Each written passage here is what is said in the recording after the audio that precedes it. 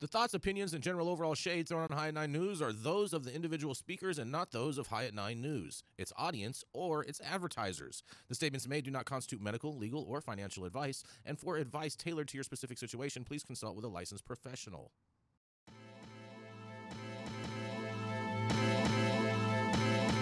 Welcome to the High at 9 News Hour, where you will hear from cannabis industry experts and professionals from around the country talk about important topics while shining light on global issues and discussing cannabis as it relates to politics, regulation and reform, data and technology, science, research and medicine, family and parenting, art, celebrities and entertainment, fitness, sports, mental health and wellness, and plant-based medicines and entheogenics. Together, we are building a stronger community, fighting the stigma and creating change.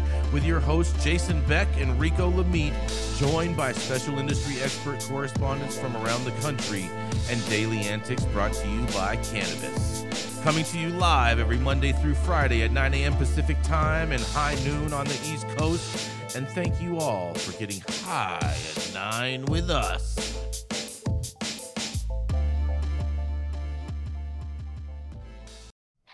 Oh, yeah. Good morning, everybody. It is Wednesday, September 20th, and today is National Care for Kids Day. Oh, yeah. What about the children? It's also National Punch Day, not for punching people, but probably just for punch bowls. And it's also National Pepperoni Pizza Day, National Fried Rice Day, and, oh, yeah, every kid's favorite, National String Cheese Day. Oh, boy. Thank you for joining us and getting high at 9 with us. It's also high noon on the East Coast. And please remember to like, share, and subscribe to us on all social media platforms. Use that fancy little QR code right there in the top-hand corner of your screen to see where we live on the internet. And we're live every Monday through Friday on YouTube. And now we are also streaming to Facebook, Twitter, Twitch, and Rumble. Is that right, Adam? All four of those? All right. That's what we got cooking right now. If you want to stream into another platform, let us know, and we'll try to figure that out too. But nonetheless, I'm going to kick it off, the show off today. Rico's still sick, so if you do want to send him some warm wishes, I know he definitely would appreciate it. And Gretchen is out gallivanting on the hill, walking her dogs in atrocious outfits today. But nonetheless, I'm gonna kick it off with the first story of the day. Hope you guys are ready. Oh, boy. Florida Governor Ron DeSantis thinks pot is a menace to society, even though his biggest backer is working to legalize it. Oh, boy. Ron DeSantis is no fan of weed, and the Florida governor recently called recreational pot a real problem, lamented marijuana's stench, and grimly warned that drugs are killing this country, he says. There's just one hitch. The person effectively running DeSantis' presidential campaign is orchestrating a pro-pot push in Florida. That's right, you guys.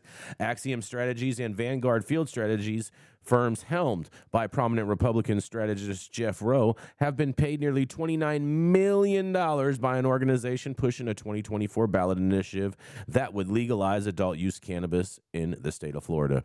A DeSantis-aligned attorney general is fighting their work, and the governor himself has said he broadly opposes legalization. But as Axiom and Vanguard try to circumvent DeSantis' opposition to weed in Florida, they're also trying to get him elected president, in part on an anti-weed platform, you guys. Axiom and Vanguard have been paid over $25 million by the pro-DeSantis Never Back Down through the end of June, making them the super PAC's highest paid vendor. Never Back Down oversees much of the DeSantis campaign, standing up, get out the vote programs, hosting events he appears at, and even providing transportation for the governor.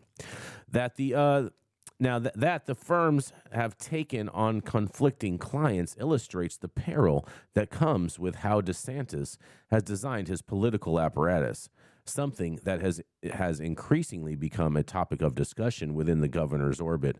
Because the campaign and super PAC are legally prohibited from coordinating, DeSantis has had to bet his political future on an outfit whose approach and interests don't always align with his own.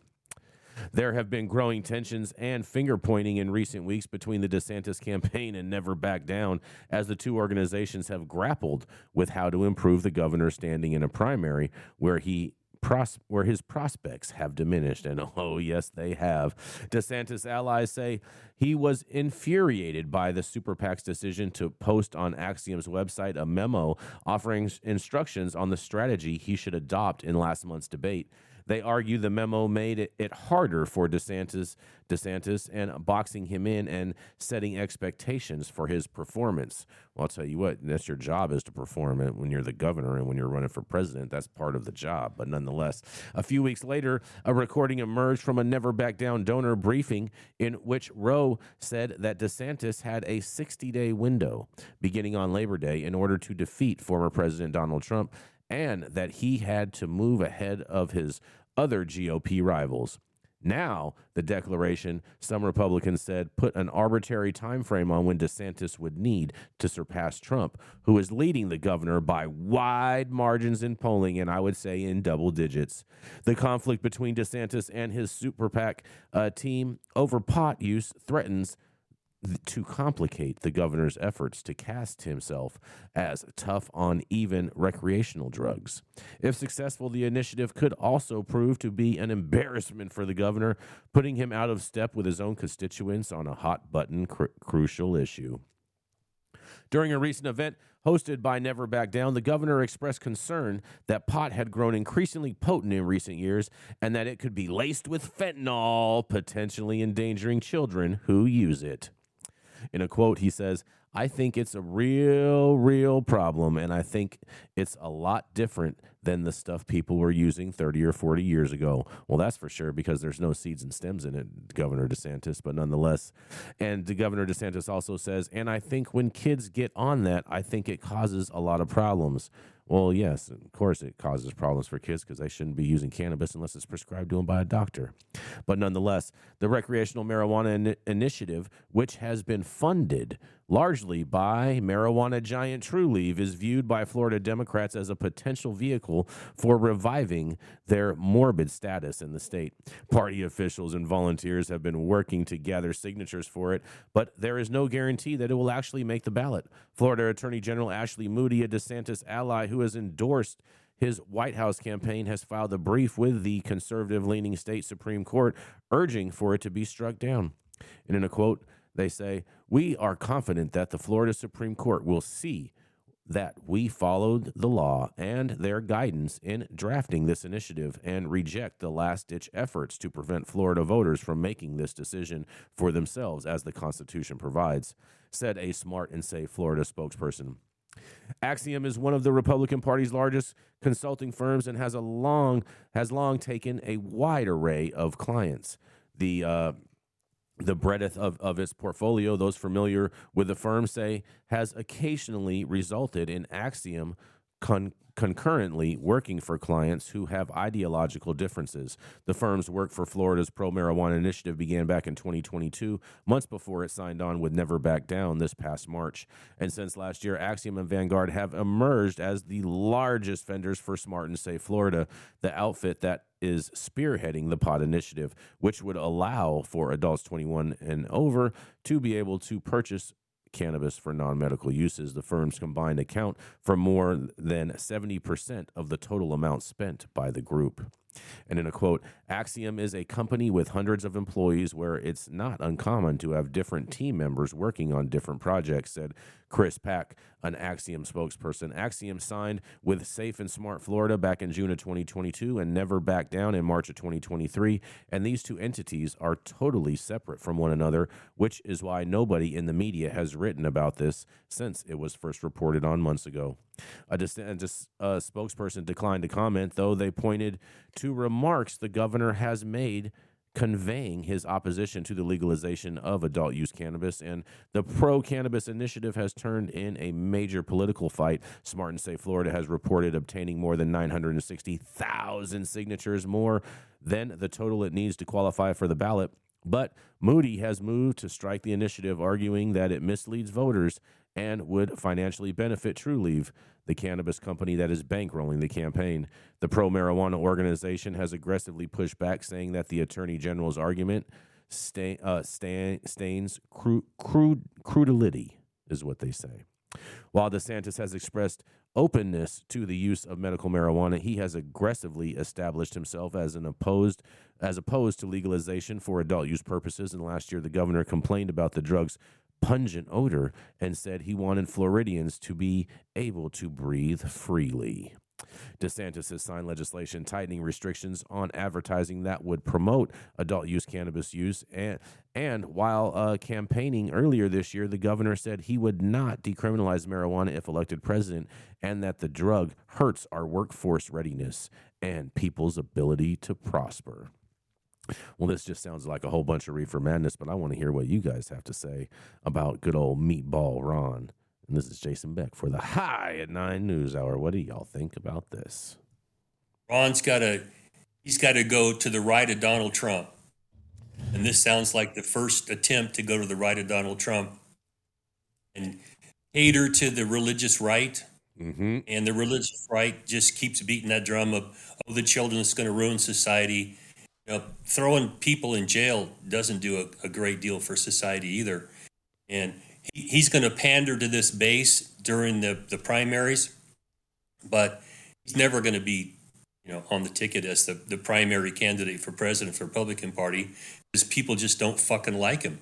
Hey, I agree with you on that, Dale. I don't think he has a chance of earning the Republican nomination at this point, with all of the missteps that the campaign has done, and all of his positions on cannabis and his positions on a few other issues, and the lack of popularity and enthusiasm that people are seeing around his camp. Yeah. Well, it's the drumbeat of the religious right, and he's going to go out there and dance to it as long as he thinks it's going to get him somewhere in the primaries. But people are boxing themselves in for a general election.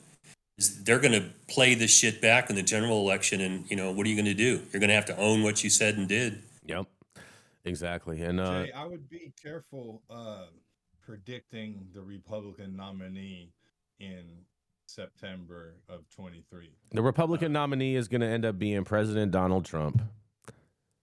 Well, that remains to be seen. What I think is equally interesting, what I think is equally interesting though here is that it sounds like Ron DeSantis is getting all of his cannabis information from maybe a 1983 or 84 Dare book. I'm not sure, none of it was based in science. It was all old stoner folklore and shit like that. I don't know.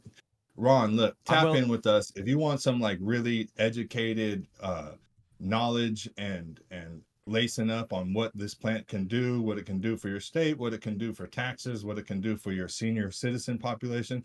Tap in with us.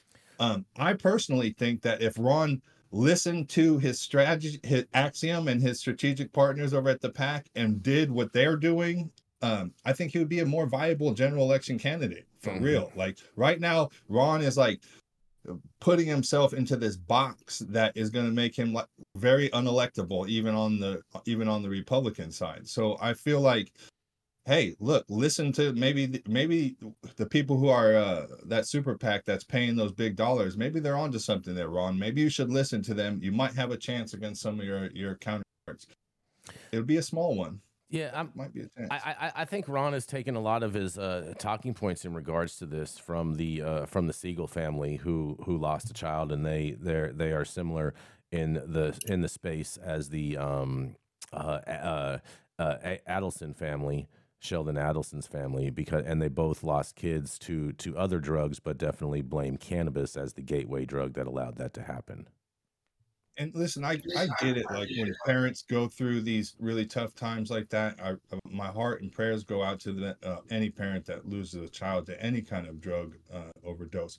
However, that has nothing to do with the cannabis plant. That would be like me saying my brother got killed by a drunk driver and now I'm attacking lemonade stores or something. There's no attacking correlation. Liquor stores, right? Attacking liquor stores basically now. Yeah.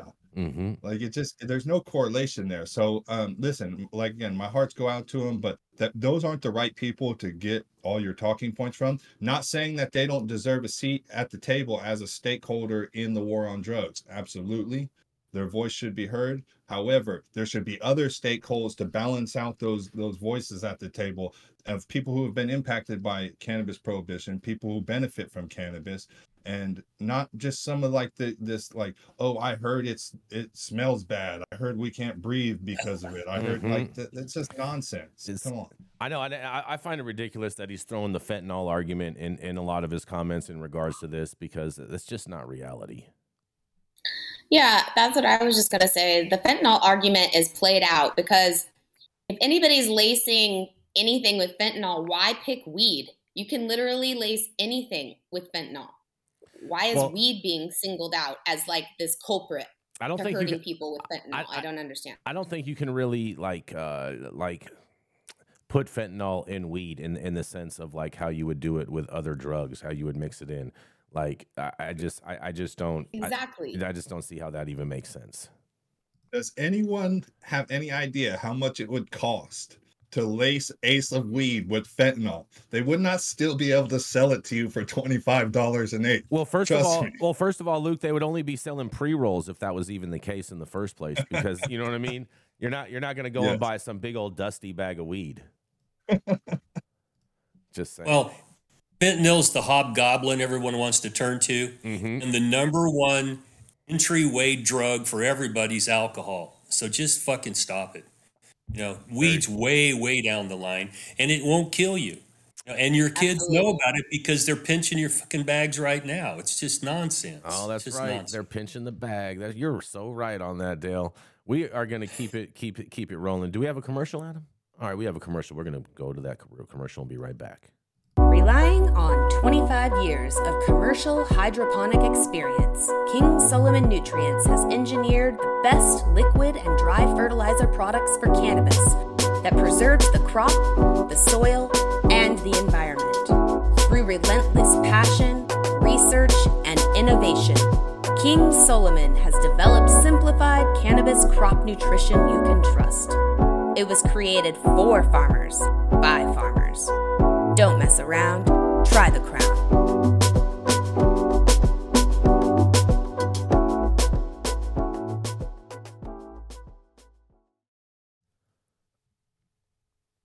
Oh, yes. Coming up next, we have Mr. Luke Scarmazzo, who, that's right, is a convicted felon that didn't do no telling. That's right. It is none other than the Mr. Luke Scarmazzo. Yes. Man, I love that intro, man. We might have to copyright that. Yeah, bro. That's I'm telling you, bro, that's some bars right there. That's some bars right there. I'll give you that. JB on the mic. So yeah, today, man, you know how it is. You're visiting with your neighborhood outlaw correspondent at High at 9 News. We're covering the cannabis stories that have to do with crime and punishment, law and order, justice, prohibition, people being locked up. Yeah, the war on drugs, the war on cannabis, it's still going on. It's still raging hard. I know some of us out here on the beach in California puffing purple passion. We don't remember the days, but I'm here to remind us until they're not here anymore. So this one's coming to us out of Korea. Interesting story here. We have group of 17 U.S. soldiers arrested for smuggling in synthetic marijuana to a Korean army camp. A group of 17 U.S. soldiers have been arrested for smuggling synthetic cannabis into a U.S. army camp in South Korea. The police in the Gyeonggi province have arrested 22 people, including 17 U.S. soldiers, on charges of violating the Narcotics Control Act. The soldiers have been accused of smuggling synthetic marijuana using military mail to the U.S. mainland and sending it to soldiers stationed at Camp Humphreys. Among the 22 suspects arrested, 17 were U.S. soldiers, 4 Koreans, and 1 Filipino national. They are suspected of smuggling into the country, distributing, buying, and smoking synthetic marijuana between February and May of last year. Local police were tipped off by the U.S. Army Criminal Investigations Divisions last April and carried out 4 search warrants and seizures on 2 military camps between May and August, handing the cases over to prosecution one by one. The police confiscated $12,850 in proceeds, 4,300 milliliters of mixed liquid. I'm not really sure what that is, like an illegal mixed liquid, or they just had a bottle of water. I don't know. And 27 electronic cigarette devices that the suspects had at the time. In addition, 80 milliliters of synthetic marijuana worth 1.76 million was also secured at the scene as evidence. The arrested U.S. soldiers will be dealt with through the domestic investigation and trial in accordance with the Statute of Forces Agreement. A police official said the distributed synthetic marijuana was brought in through the U.S. military mail, so there is a risk that the military mail could be used as a drug supply chain. We will continue to cooperate with CID in the future to investigate the U.S. military that handled domestic synthetic marijuana. We will continue, he said. Mira has contacted the U.S. Army Criminals Investigation Division for more information. Camp Humphreys is located in the west coast of Korea, and it is dubbed the Army's home in Korea. So we got a lot of things going on right here. I'm familiar with the synthetic marijuana, or what they call synthetic marijuana. K2, the spice, like in prison, there was a lot of that going on. A lot of the same pathways. They're having problems with it coming in through the mail and yada yada yada. Let me just say this right off the get. It is not synthetic marijuana. It is nothing like synthetic marijuana. If you look at somebody who is under the effects of this so-called synthetic marijuana, they almost look like a zombie standing over like the side of like a counter or something in the most contorted way, like literally like sleeping on their feet. It's really sad. I don't know, like people don't even know what's in some of these research chemicals that they're calling synthetic marijuana. Please stay away from it. Please, if you're going to use any type of cannabis, I use a tested product that's coming out of a store, that's legal, that you know is going to be safe. I know like it's appealing to use some synthetic marijuanas when people have to use drug tests for jobs and probation and these other type of things, but it's just not worth it. It's not worth it, and it's not real. You're not getting any marijuana effects on that. I think this is like the U.S. Army is just getting a little bleed over from what was going on in some of our other facilities. I'd hate to see any soldiers that were on the stuff that I saw. It would be really scary. So I mean, I'm with like, listen, if you can smoke regular cannabis and still perform your duties, not high and perform your duties, but smoke cannabis off duty and still be able to perform and be responsible. I think the U.S. military is a merit-based organization, and it still should be, even with the use of cannabis, as they let people use cigarettes and they let people use alcohol. So I'm interested to know what my other correspondents have to say on this. I'll bounce it back to you guys. U.S. Army caught smuggling, quote, synthetic marijuana into a Korean camp. Well, they typically have a status of forces agreement, as you mentioned, Luke. How does the local jurisdiction of the military deal with problems like this, where someone's violating international import and export laws and the local jurisdiction's laws of bringing the stuff in? So these guys are liable to be prosecuted under Korean law, and people just don't really understand that just because you can have weed in the United States doesn't mean you can have it anyplace else, and you're liable to get spanked really hard for bringing anything that's a cannabinoid, synthetic or not, into these countries. They're really hard on it. And synthetic, you're right. Luke, when I was in Halfway House, they were smoking this shit all around me. It's scary. It stunk crazy. And they were just, on the floor curled up, couldn't even grab their ass with both hands. It's hard to watch that stuff. That stuff is scary. I don't even know what it is. Synthetic, what does that mean? Is this one of the Delta 8s or THCO, whatever? Delta 8 is definitely a synthetic cannabinoid. You know what I mean? So. Yeah, I don't want any of the audience to get confused on this, like as if this is, some of the isolated compounds of cannabis or something like that. What they're spraying on things in the mail and stuff, I don't want to get too detailed on the processes that they handle for this, but what they're introducing on the mail is not a THC or cannabis driven molecule base. What you're seeing is like basically some Chinese research chemicals. That's what you're smoking. Smoking some stuff that they came to in a lab over in China. They're dipping sheets of paper in them, and they're smoking the paper. And like Dale said, it's like really sad when you see people that are under the influence of it. They're like literally like curled up zombies, drooling on themselves. There's different levels to it, of course, but the heavier use it's really sad.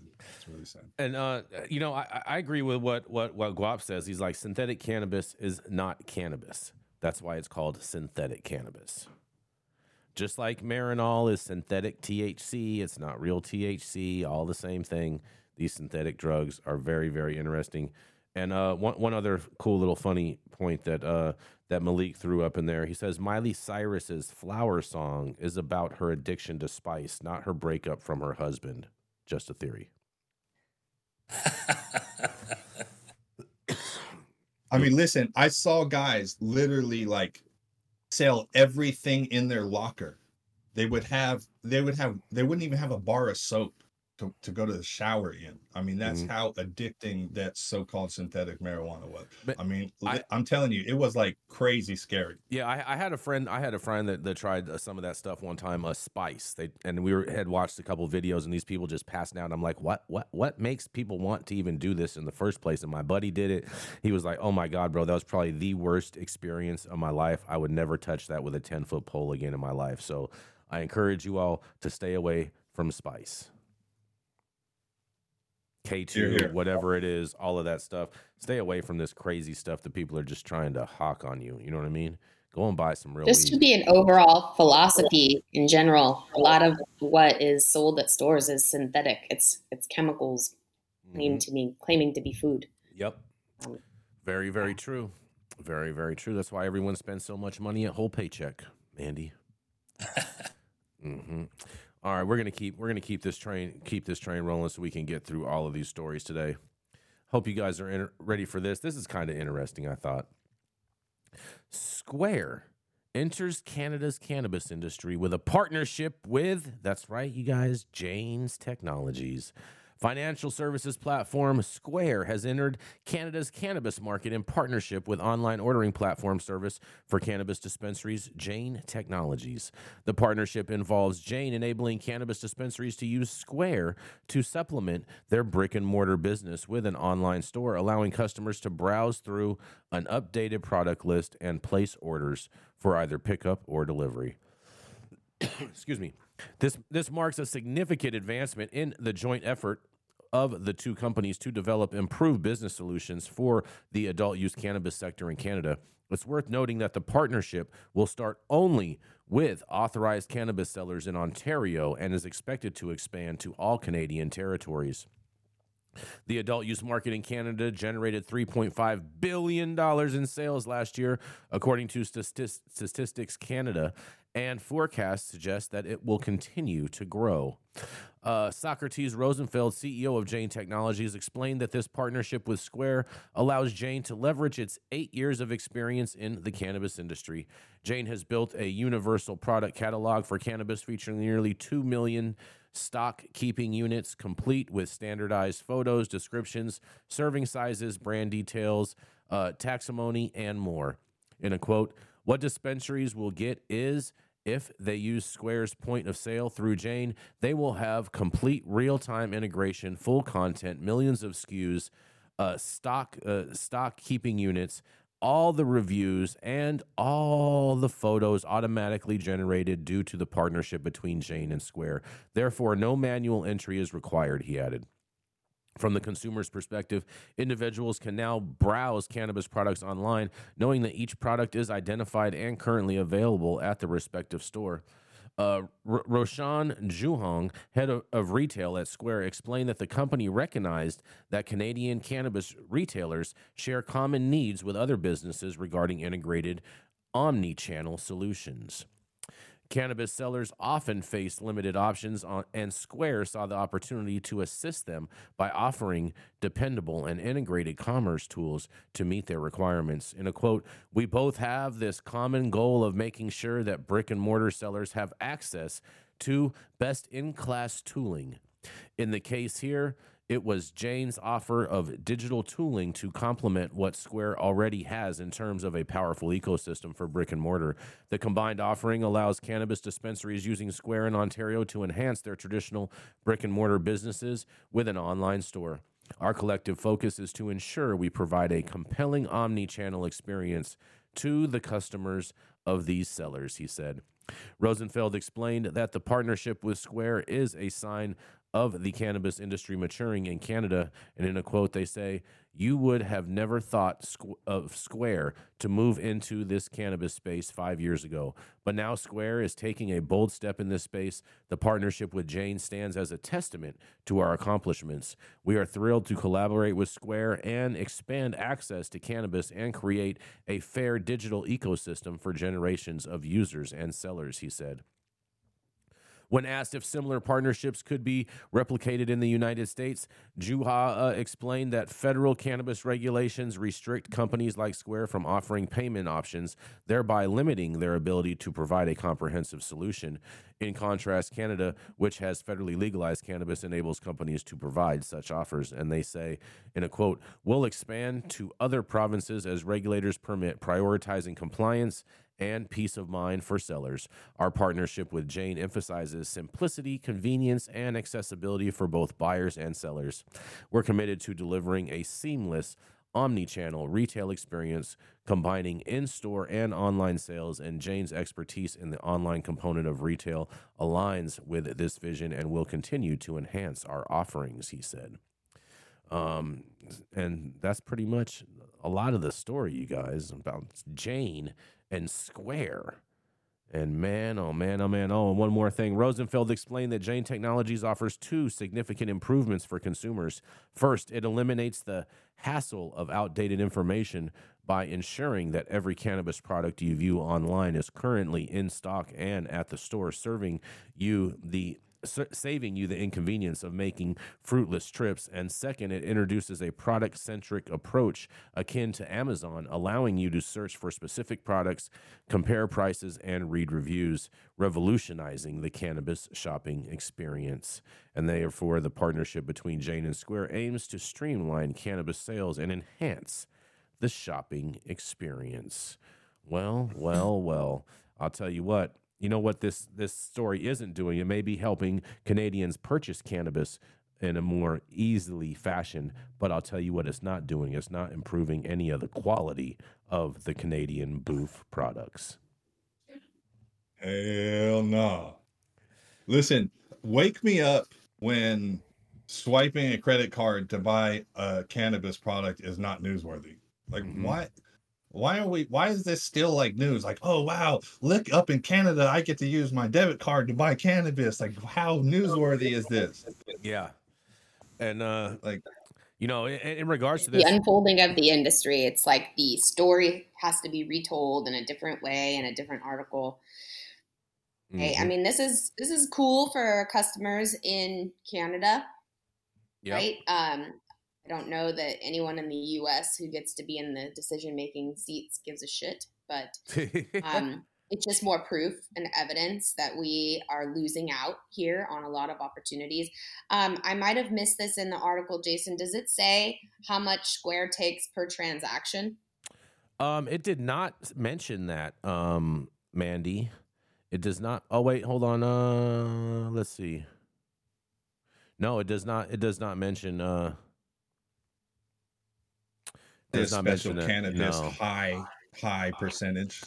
One thing it does mention, though, as far as numbers, and you may find this interesting, it says, following Canada's legalization of adult use cannabis in 2018, legal cannabis dispensaries have emerged as the predominant source for purchasing cannabis among those who have used it in the past 12 months, with a percentage increase from 53% in 2021 to 61%.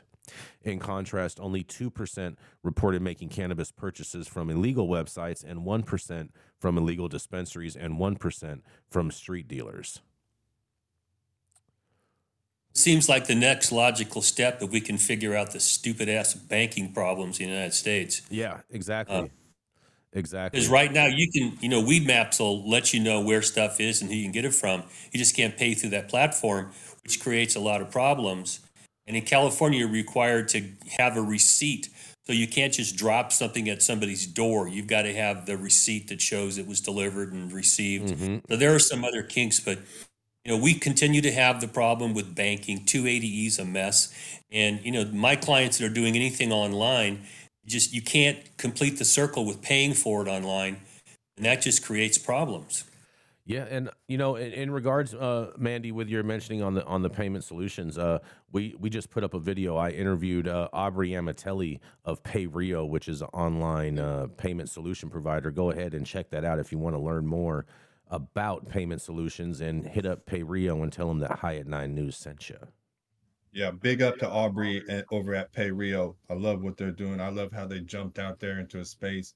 Aubrey's a beast, woman leader in this space. I love seeing that. So yeah, go check out PayRio if you want to. You use them over Square. Square is Squares. Yeah, you can use PayRio. Use PayRio and make sure you tell them that High at 9 News sent you. Yes. Any other thoughts on this, Dale? It's we're all frustrated. It's like we keep talking about the same stupid ass shit every week, every month. We got to fix our central issues. Canada made cannabis legal. Mm-hmm. The United States needs to do that. And we're going to be going into a campaign season that this is going to be the redheaded stepchild of whoever's out there running, because we're still cast as we're going to ruin your children. Oh my God, they're going to find fentanyl. Your kids are going to see a weed map advertise something. You just sit down and shut the fuck up. This is not the biggest problem you have in the world. Agreed. I couldn't agree. It's just frustrating. As a matter of fact, it's a huge solution to a lot of the problems in the world. Yep. And on that note. Yep. And I do want to congratulate Socrates on this deal with Square. I've known Socrates since he came into the cannabis space with I Heart Jane, and so I do want to congratulate him on this deal, and good job and much success with all of that. And hopefully once we get safe banking passed, then we can have a similar solution here. But nonetheless, we're going to go to a commercial break, and we're going to be right back. The Control Tower from Highly Educated has perfected the dab. Utilizing the concept of thin film evaporation, you can waste none of it and taste all of it. The micro texture of the SE pillar increases nucleation at elevated temperatures. And with the tower propelling at 2,600 RPMs, it's certainly the most efficient dab experience to date. The Control Tower from Highly Educated. All right, stop whatever you're doing. Make sure you hit that like button. I know YouTube really appreciates it, and so we will really appreciate it. Also, too, make sure you subscribe to the channel if you haven't subscribed already, and you can read all the articles and engage with us on our website at www.highat9news.com. Make sure you check it out and source your information from there. Share your stories, all the fun stuff, all of that.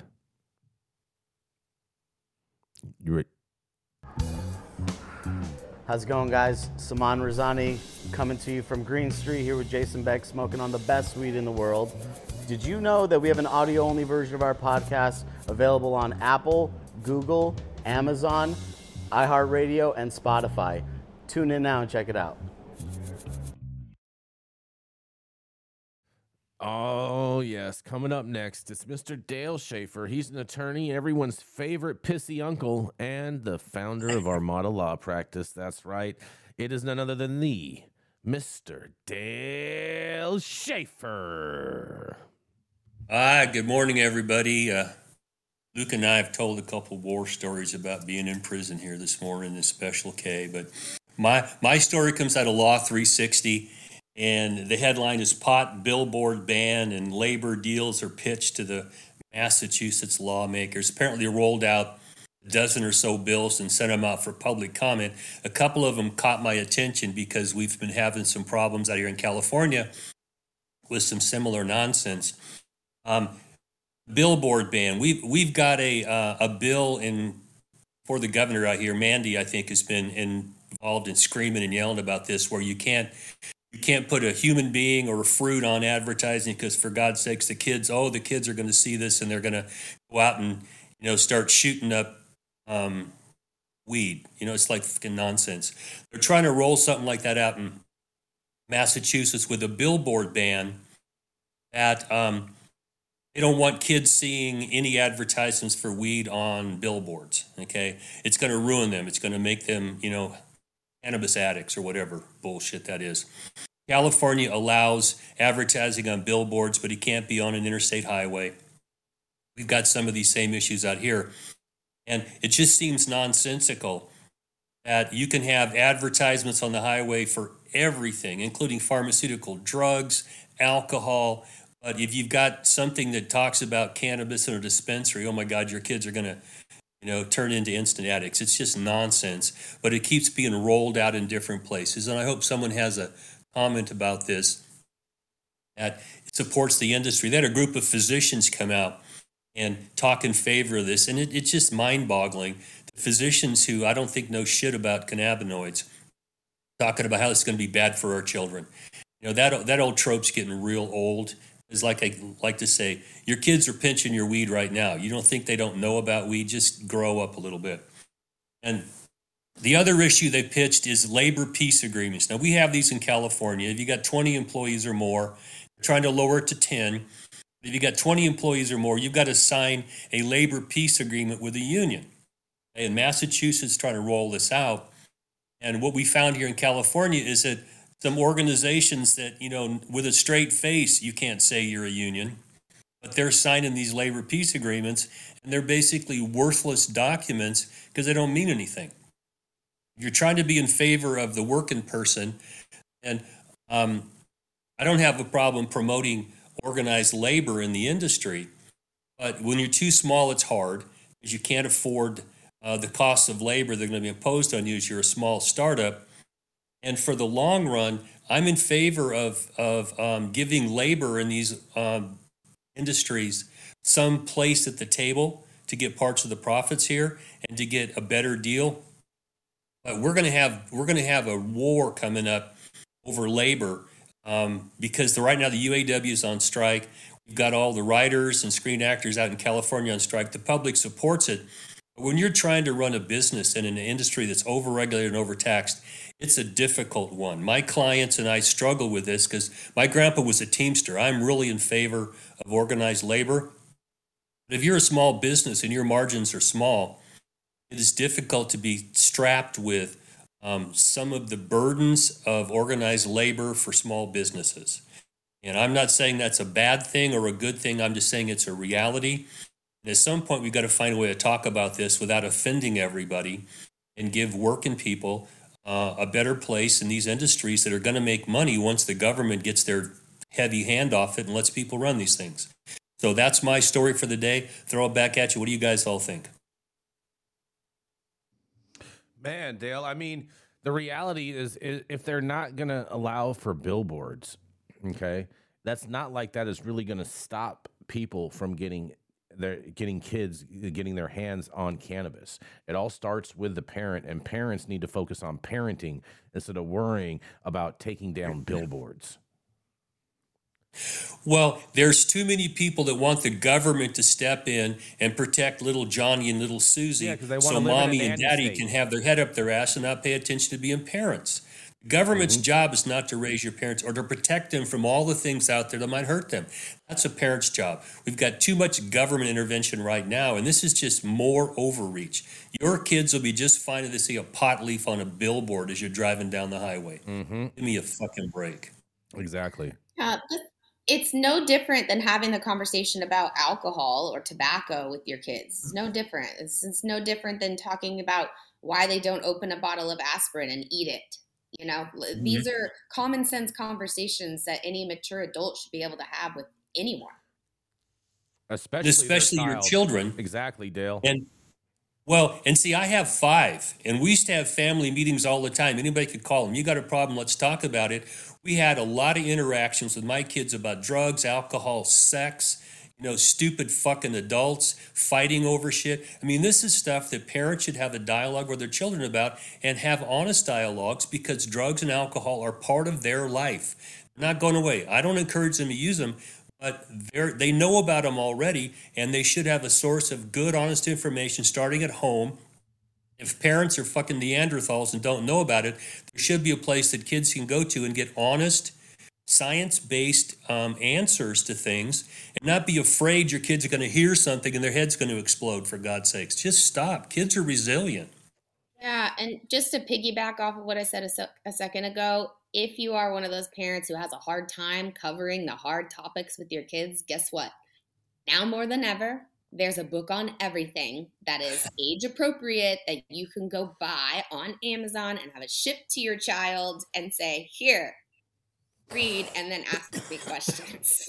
I know at the very least do that.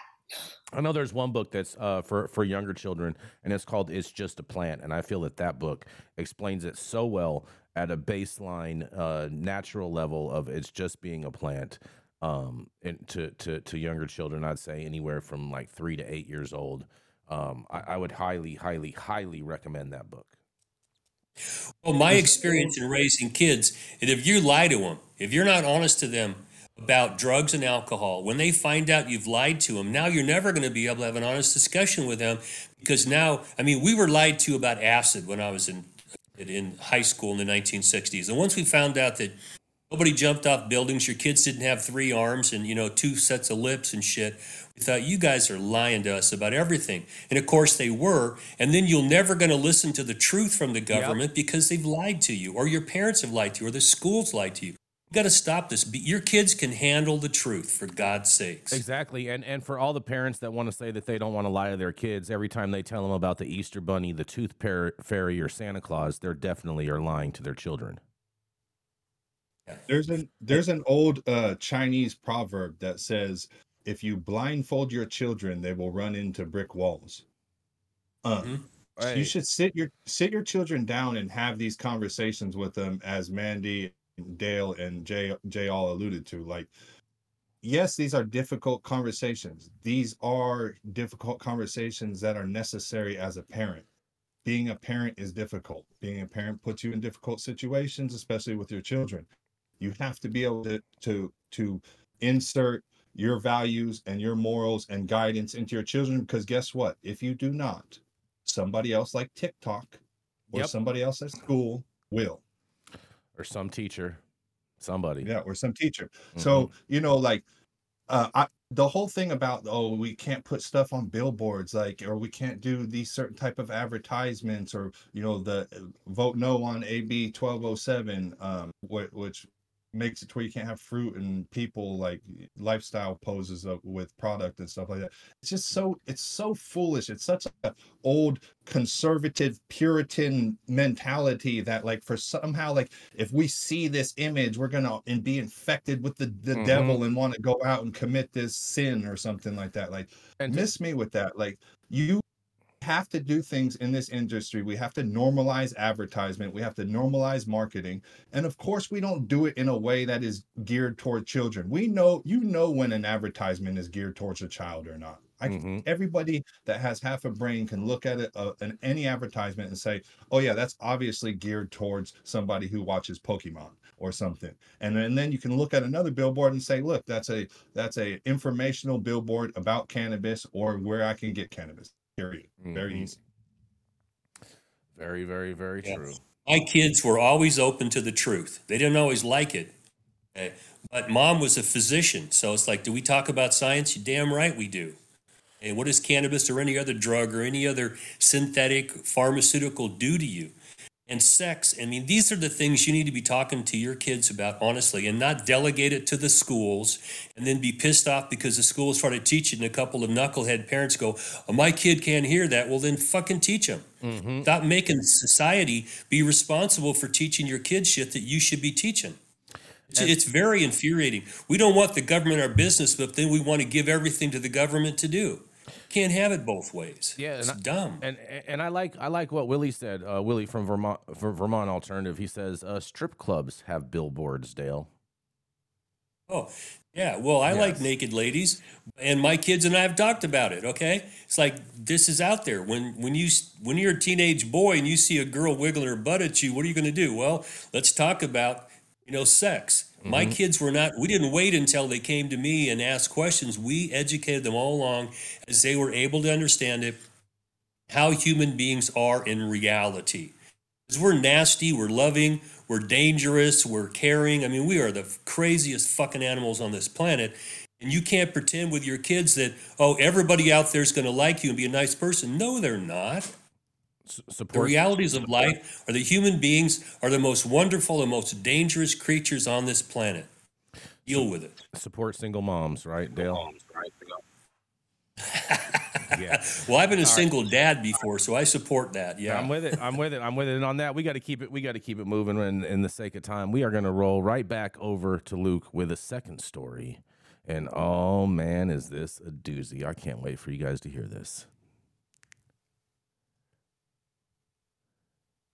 You with us, Luke? Yeah, this is a good one right here. You guys are going to like this one. We're going back into the trap. We're going back into probation all the way from yesterday again. And we just got this theme going on right now, right? We got this like Florida theme. Jay's over there in Florida. We had the other story from Florida. We're talking about Ron DeSantis. This one comes to you from Naples, Florida. And this is a tough one right here. Headline reads, Naples families felt blindsided by lengthy marijuana sentence. The Sanchez family feels misrepresented by their lawyer. When Michelle Sanchez heard her husband's prison sentence read in court, her whole world fell apart. Me and my husband just looked at each other and said, "How did we get here?" I felt like everything was one bad dream. Her husband and high school sweetheart, Steven Sanchez, 56, will spend nearly 2.5 years in the state prison after a jury convicted him September 6th for possession of more than 20 grams of cannabis, the state attorney's office said. Naples Police Department arrested Steven June 20th after they pulled him over for speeding. Steven told the officer that he had marijuana, and he was arrested. The officer described him as very polite in the arrest record. He was so polite that you still had to arrest him, 20 grams of weed, and give him prison. But we'll get back to that. An original plea deal offered Steven 10 months in jail or 33 months probation, Michelle said. Everyone told her to get a lawyer because with a lawyer they could reduce that time. So he hired a criminal defense attorney and former judge Mike Carr. They brought Stephen's case to trial, but she was unaware of Florida's score sheet system, which Carr never explained to her. Possession of more than 20 grams of marijuana is considered a third-degree felony in Florida and is punishable by up to 5 years in prison, 5 years of supervised probation, and up to a fine of up to $5,000. A conviction will also result in the revocation of driving privileges for 6 months by the Florida Department of Highway Safety and Motor Vehicles. Stephen's sentence resulted from the state sentencing guideline, in which score sheets are a factor, the state's attorney's office spokesman Samantha Soyan said. As for Stephen, he had a prior criminal history in Miami-Dade County involving the trafficking and selling of marijuana, as well as having marijuana grow houses. A defendant score sheet is composed of the sentence points based on the level of their offense, the range scale from 1 to 10. Legal status points are then assessed from any form of legal status exists at the time they committed the offense prior to the court sentencing. So what that is a whole bunch of mumbo jumbo that says they basically have a point system, which a lot of the state systems do, as well as the feds. And it's a guideline system. And it goes where the amount of drugs you have or the level of your offense goes onto one part of the chart, and then you just follow the other angle of the chart, and then you arrive at where your sentencing guidelines should be. And it sounded like his here was like maybe 2 to 5 years. This is really an unfortunate situation. You got this guy Stephen who's driving down the highway. He got 20 grams of weed. He doesn't even have a half of a sandwich bag full of weed in the car. So definitely a personal use situation. And he gets pulled over, he gets arrested, he gets taken to jail, he has to bail out, he has to do all of these things, he has to go to court. People scare them into getting an attorney in this situation, which probably cost them another significant amount of money. I'm not really sure this was like necessary to get an attorney and go all the way to the box on. I feel like we could have maybe figured something out beforehand. But listen, I don't know the details of the case, but what I do know is that it's such a small amount of cannabis. This individual is going to spend the next few years in prison. He's going to be involved in the justice system, have probation, all these things based upon this.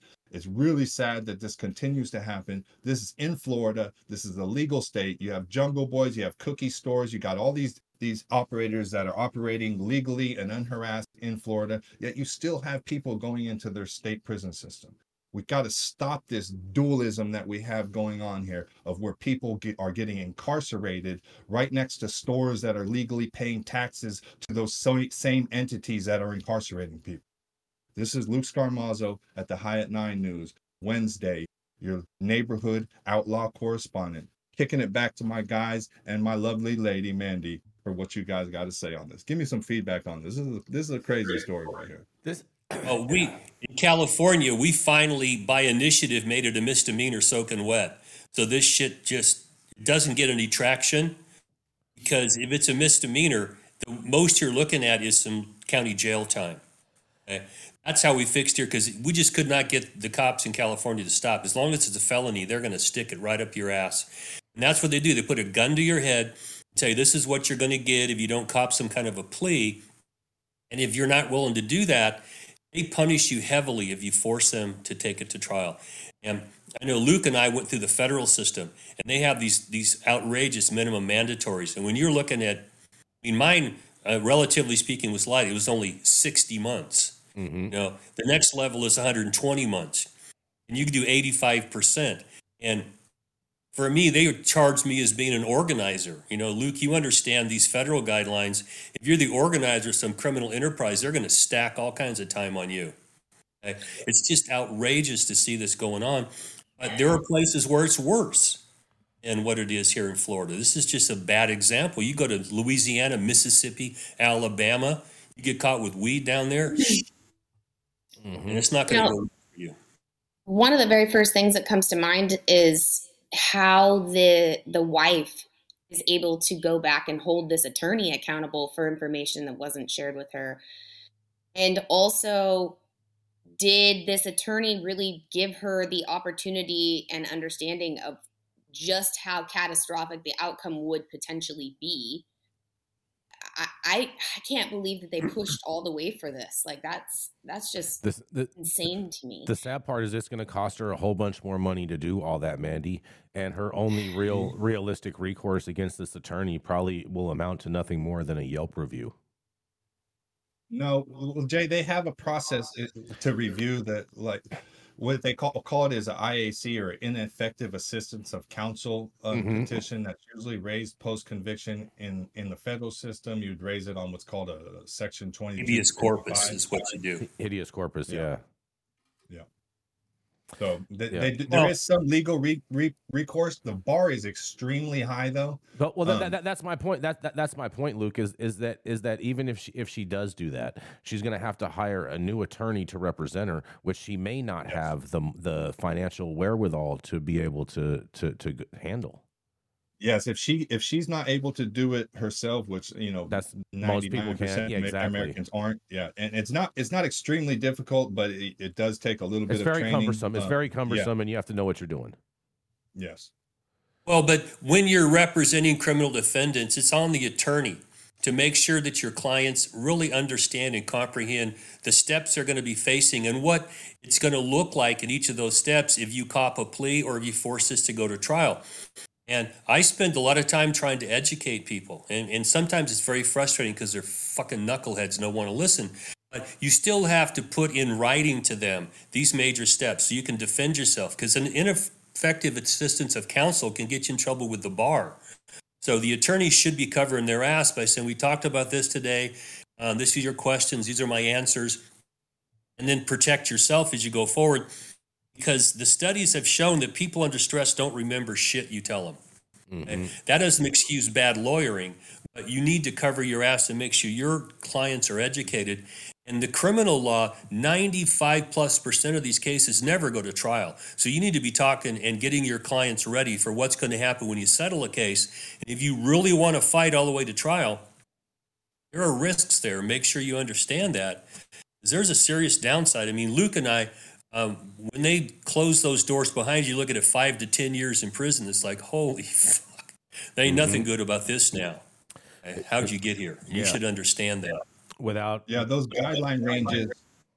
So with me, as Dale alluded to, like, okay, you can get 2 points for a gun, you can get 2 points for leadership, you can get 4 points for committing the offense while on probation. So my offense level was if you have any enhancements. Yeah, exactly. My offense level is what they called a kingpin offense, right? So its base offense level started at the top of the chart. It was a level 38. And then I got 2 points for leadership, 2 points for some other BS, and I was basically at the top. I was at a 42. This is for a legal cannabis dispensary. So those charts are real arbitrary. You don't get to like figure out like, okay, well, we had all these mitigating circumstances. No, that's not how they work. They work really by the numbers, really with statistics. So it's where you are, your weight, the statute, and then it just lines up, and that's what your sentence is. It's really unfortunate.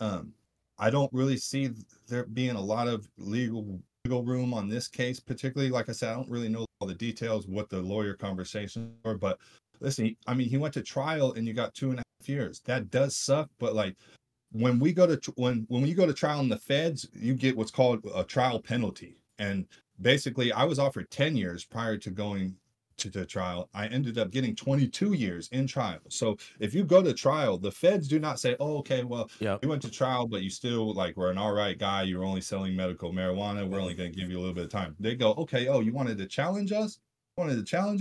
We're hammering you. We're throwing the book at you. They're going to throw the book at you. They're going to give you the maximum penalty that they possibly can, and not hold anything back.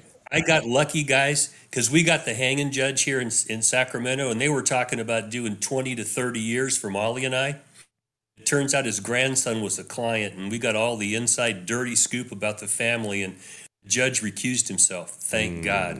The one we got came out and told us, hey, you're not getting a day over 5 years, but I got to give you 5 years. You're convicted. And so there was no penalty. We knew we're not going to get a penalty. We made them try us, and they did.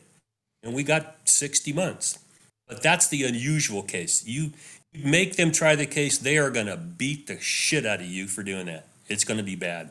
Yes, and we do want to thank Leah Patrick for her super chat out there. So thank you very much, Leah. And I'm going to roll right into this next story. I know you guys thought we were going to get out of here today without having a New York story. But man, I have a New York story for you today, and this just proves everything that I'm always saying about the New York market to be 100% correct. And I wish Gretchen was here today to hear this story, because man, I'll tell you what, I do not buy weed in these dispensaries in New York, these legal ones, because, man, watch this. A Leafly lawsuit challenges New York ban on third-party marijuana markets. A rule banning third-party advertising and marketing services in New York's fleeting adult-use marijuana market is being challenged in court. Oh, hold on a second, guys. My last comment is for tomorrow's story in regards with New York. So make sure you tune in tomorrow with that, because this is a whole nother story about New York. My mistake. A rule banning third-party advertising and marketing services in New York's fleeting adult-use marijuana market is being challenged in court. Cannabis e-commerce platform Leafly Holdings is the principal in a lawsuit against New York's Office of Cannabis Management, the OCM, in Albany County State Supreme Court, according to Spectrum News in Buffalo. The lawsuit also includes Stage 1 dispensary in Rensselaer and marijuana consumer as plaintiffs, Leafly told MJ Biz Daily via an email. The suit claims that the OCM unfairly targeted so-called third-party platforms such as Leafly in adopting regulations that hamstring the industry and restrict retailers' ability to market and promote products. In a quote, small business owners who face significant limitations in their ability to reach cannabis consumers face additional unprecedented restrictions as a result of the new regulations, Leafly said in a statement sent to MJ Biz Daily. In an additional quote, we believe that everyone has the right to shop where they'd like and price compare accordingly. And those rights have been well established in a long line of court cases addressing commercial speech that New York has chosen to ignore. Leafly describes itself as a leading customer acquisition tool for more than 7,800 brands and 4,600 retailers that utilize its services to connect with millions of consumers in the United States and Canada. Its website highlights more than 5,000 cannabis strains and features more than 11,000 cannabis stories and resources. The Seattle-based company earlier this year pivoted away from reporting on the marijuana industry and instead focused on providing consumer-oriented content such as product information and descriptions. The business shift came within a few weeks of Leafly laying off 40 employees, or 21% of its workforce. The tentative date for New York regulators to enact the new adult use regulations is October 4th, but a compromise could be reached before litigation ramps up, Spectrum News reported. Man, oh man, oh man! I feel like Weed Maps needs to jump on as a partner in this lawsuit and just really take it to New York, because they have just dropped the ball at every step of the way, and you guys are going to see even more of the ball of them dropping tomorrow with my story. But I'm going to turn it over to you guys.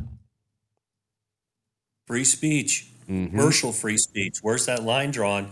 And they hamstring this industry for reasons that are hard to understand when they're advertising alcohol everywhere. It's like, how do you put these in the same room together and not just shake your head and wonder? This is just prejudicial opinions about a plant that's safer than alcohol. But here we are. It's like you can't use the tools that are out there for marketing, and it's very frustrating because this is clearly stepping on people's free speech, but since it's commercial speech, it's got different rules to it. So I hope they do fight back against this. Mm-hmm.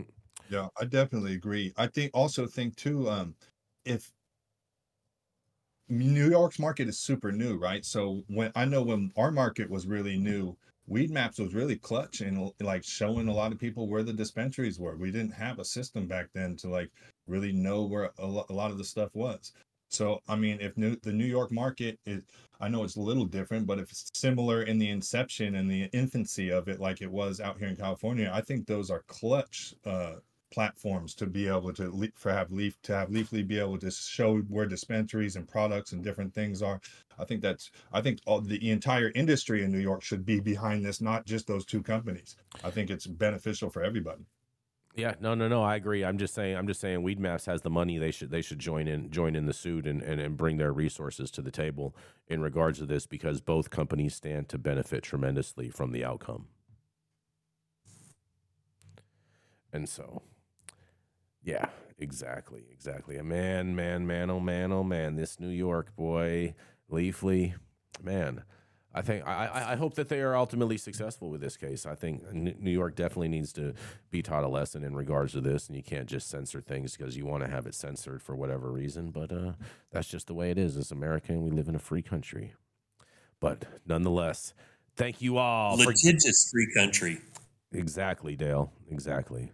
And thank you all for getting high at 9 with us every Monday through Friday at 9 a.m. Pacific and high noon on the East Coast. Big thank you to our audience and everyone for tuning in daily on the regular and always engaging in the chat. And thank you for those super chats. We really appreciate it. Huge thank you to all of our sponsors with the show. King Solomon Nutrients, highly educated. And oh yeah, make sure you check out our podcast. Thank you to all of our correspondents for spending the time today and being truly amazing. And thank you to Cannabis Sativa L for giving a reason for us to do this every single day.